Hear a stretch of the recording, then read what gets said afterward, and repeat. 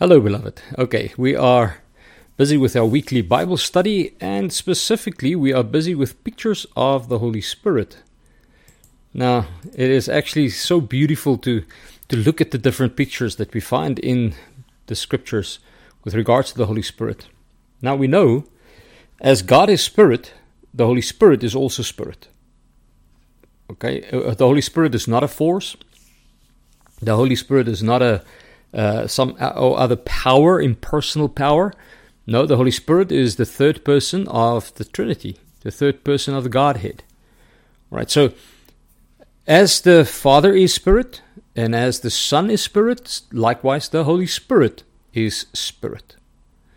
And what we find in Scripture is we find pictures in the Bible that actually helps us to understand who the Holy Spirit is and what He does. We've already looked at quite a few pictures of the Holy Spirit. We've seen that the Holy Spirit is like oil. We've also seen that the Holy Spirit is like fire. Okay, and we've seen that the Holy Spirit is a guarantee. But then we have also seen that the Holy Spirit is like a dove, and we have seen that the Holy Spirit is upon us, kind of like clothes that we put on, something that we put on. Right.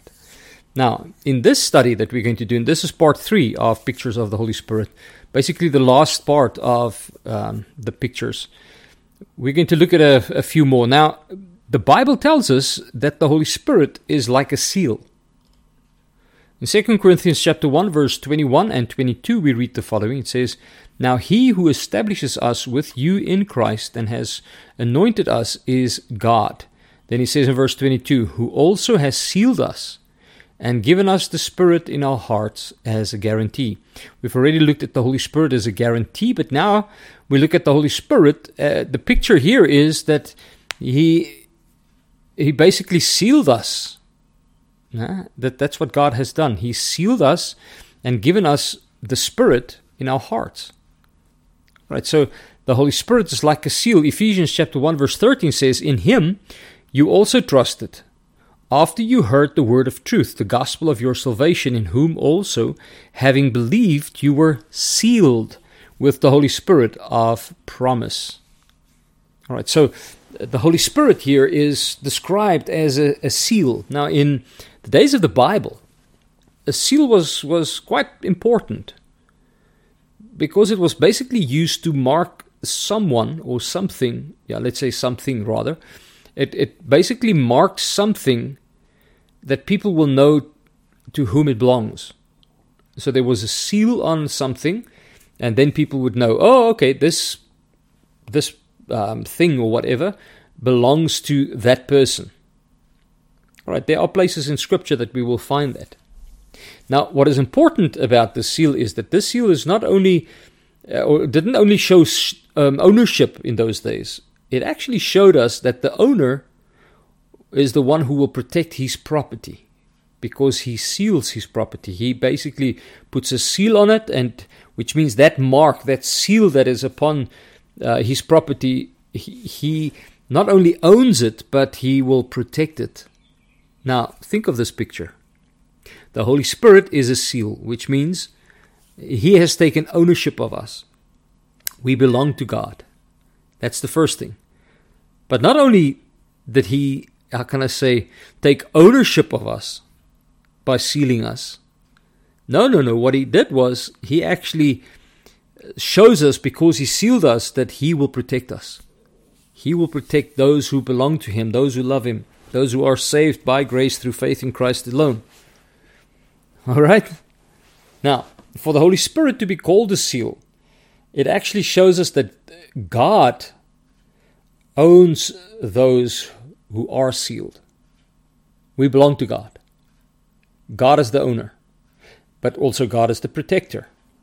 It also shows that God will protect us forever, those who have been sealed. Not just protect us, in the here and now, but He will protect us forever. That's what the seal means. That's the seal that God seals us with, which is the Holy Spirit. It's the person of the Holy Spirit. When the Holy Spirit comes in and dwells us, He is the guarantee, but He's also the seal. And because He is the seal, He is like an internal guarantee. He's an internal seal. He shows ownership for eternity. And he shows that the owner will protect us for all eternity. That's amazing. But then this idea of the Holy Spirit being a seal, it also shows us that God has authority over the people that he seals, because it's God who seals. No? Remember that it is God who seals. It's not as if we one day decide, okay, no, let's get ourselves sealed, or let's get ourselves anointed. No, that's not how it works. Ephesians chapter 1:13, in him you also trusted, after you heard the word of truth, the gospel. So the gospel is the word of truth, and that's the gospel of your salvation, in whom also having believed. So after you believed, you were sealed with the Holy Spirit of promise. So it works like this. We have to be saved first.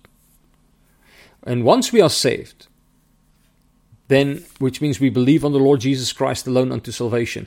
Once we are saved, once we believe on the Lord Jesus Christ alone unto salvation, we believe that he died for, let's make it personal. He died for my sin, according to the scriptures, because in Adam, the first Adam, I am born in sin. That's the one thing.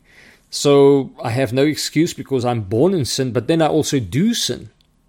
I commit sin. I do things wrong. And because I was born in sin, I have a sinful nature, and because I commit sin or I do sin, I am in deep trouble with God, because God is holy and God will not allow unholiness to enter into his presence, because God is perfectly holy. There is no spot or wrinkle or any unrighteousness to be found in him.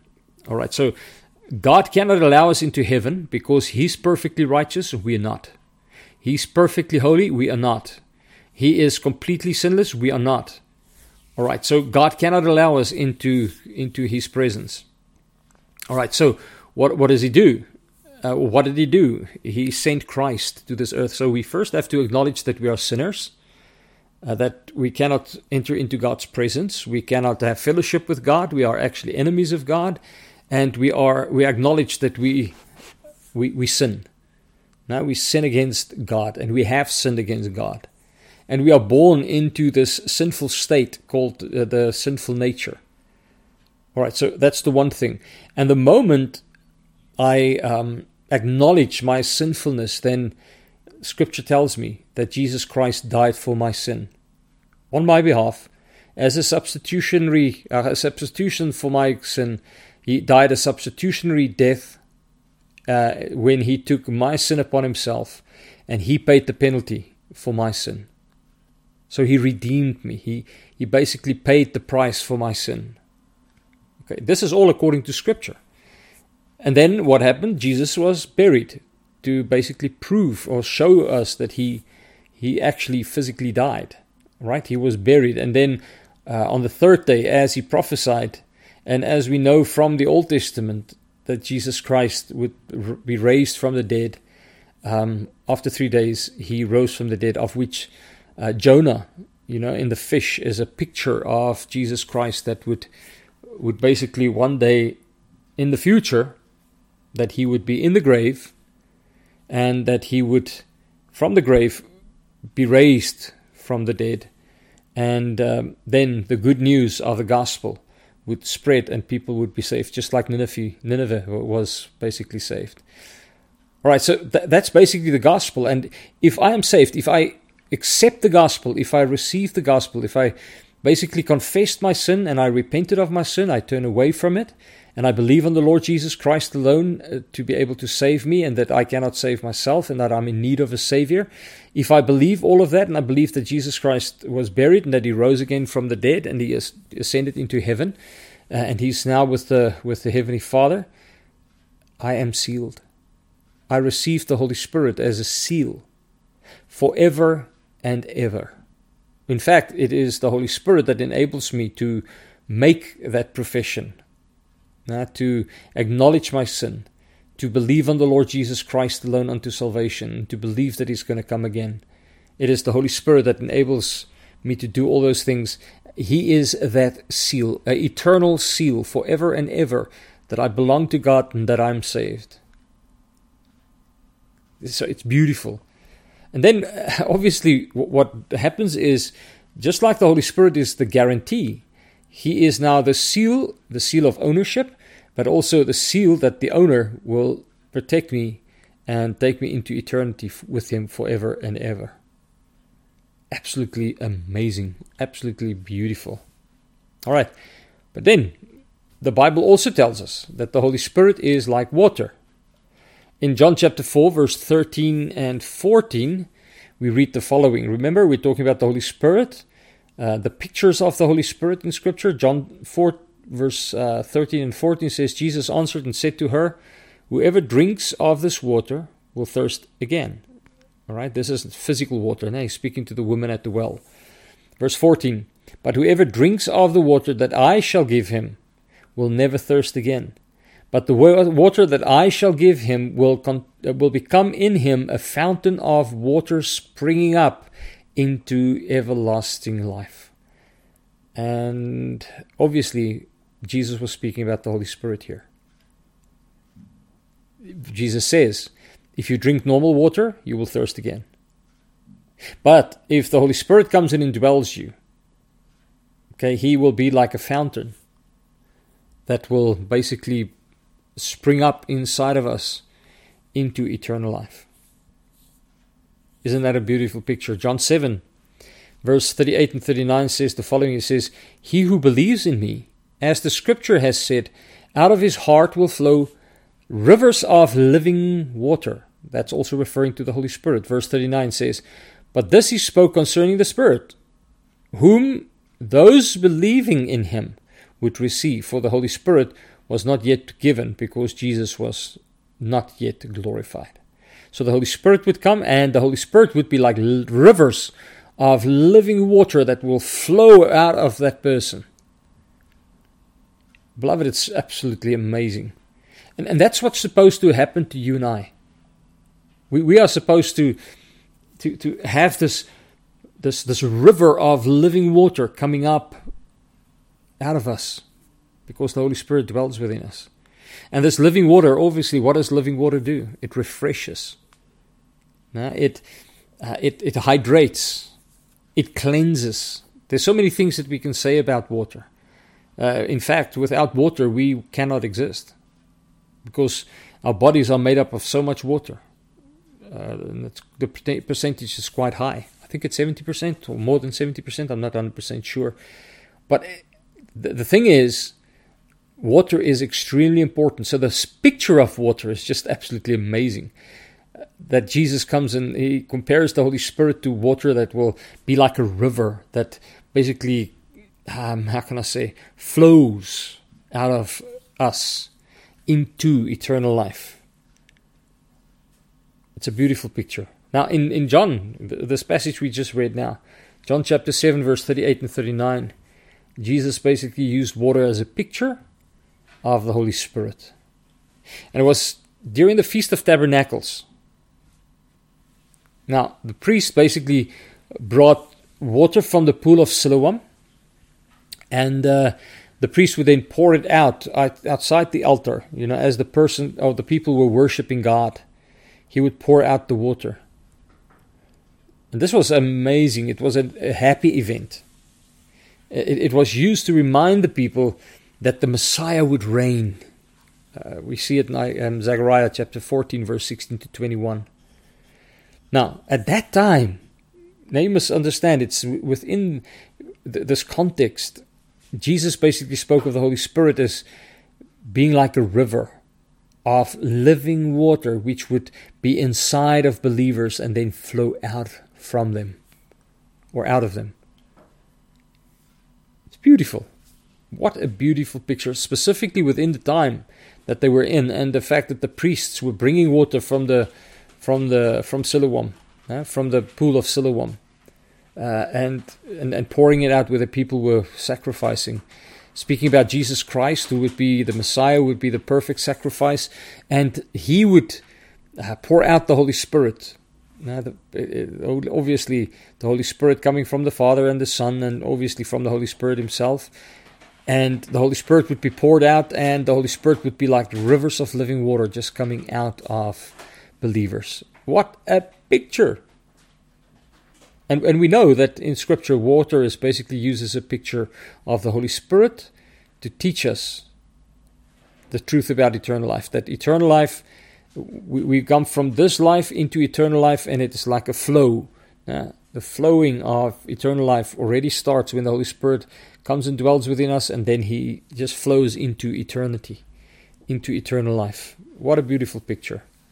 Now, John 4 verse 14 says, "But whoever drinks of the water that I shall give him will never thirst.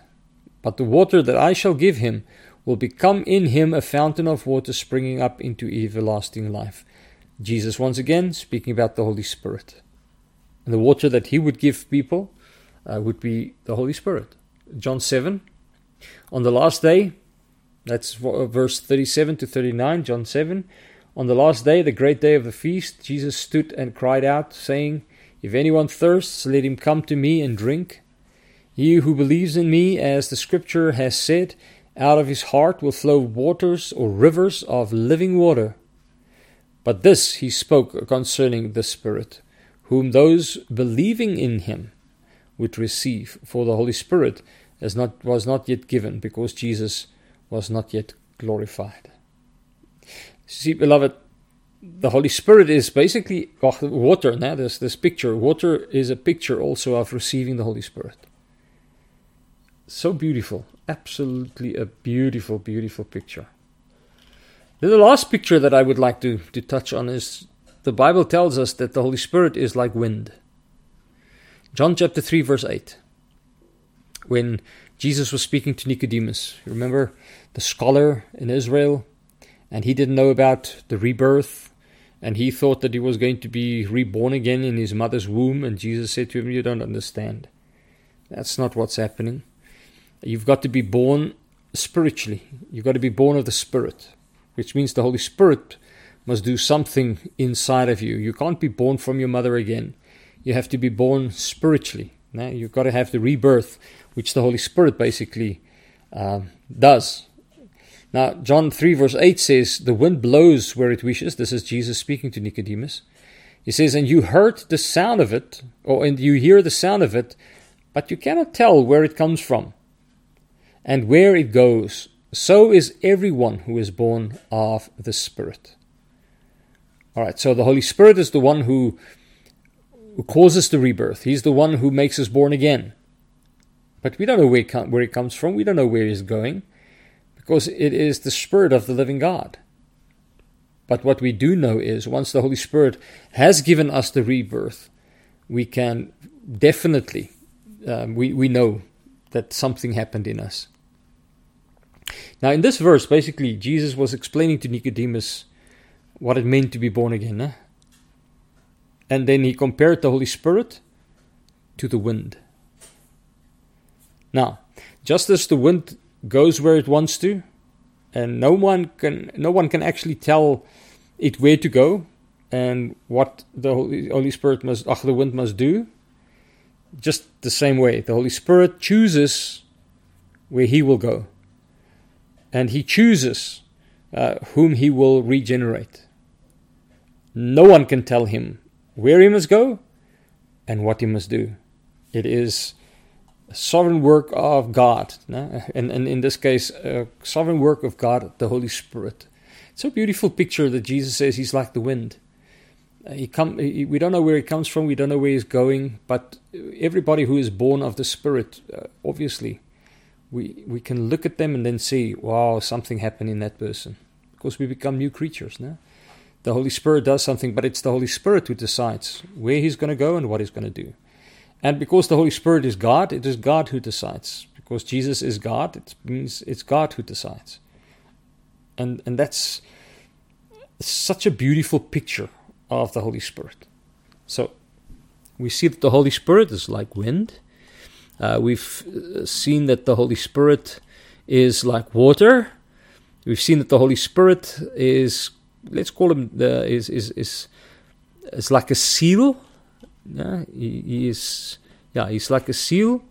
The Holy Spirit is compared to oil. There's a picture of oil. Then there is the picture of the Holy Spirit being like fire. But the Holy Spirit is also shown in Scripture as being a guarantee. All right, and then the Holy Spirit is also compared, or a picture of the Holy Spirit is that he's like a dove. And the first thing we looked at was that the Holy Spirit's like clothes that we put on. Just a few amazing pictures of the Holy Spirit that we find in Scripture. I hope this has been illuminating to you. This is something that just kind of made you sit down and say, wow, this is amazing, of the Holy Spirit. Some of these things we definitely know, but it's good to be reminded of these. But we also need to be reminded that these are just pictures of the Holy Spirit. So please don't go and say that the Holy Spirit is a dove, because he's not, or the Holy Spirit is a fire. No, these are pictures. Okay? And these pictures tells us something about the Holy Spirit, him as a person, but also his work. Okay, that concludes basically our study on the pictures of the Holy Spirit. Let's bow our heads in a word of prayer. Heavenly Father, thank you so much that we can come to you and pray to you as the living Almighty God. Thank you that we have these pictures of the Holy Spirit so that we can understand him better, get to know him better, understand his work better, so that we can glorify him more. Glorify you for what you have done. It's so amazing, Father. Go before us, we pray, in Jesus' precious name. Thank you for your love and kindness and everything that you've done for us. In Jesus' name. Beloved, may the Lord bless you and keep you. May his face shine upon you, and may he give you his peace. And may the Holy Spirit, the third person of the Trinity, the third person of the Godhead, may the Holy Spirit be everything in your life that is described and revealed to us in Scripture. God bless. Until next time, bye-bye.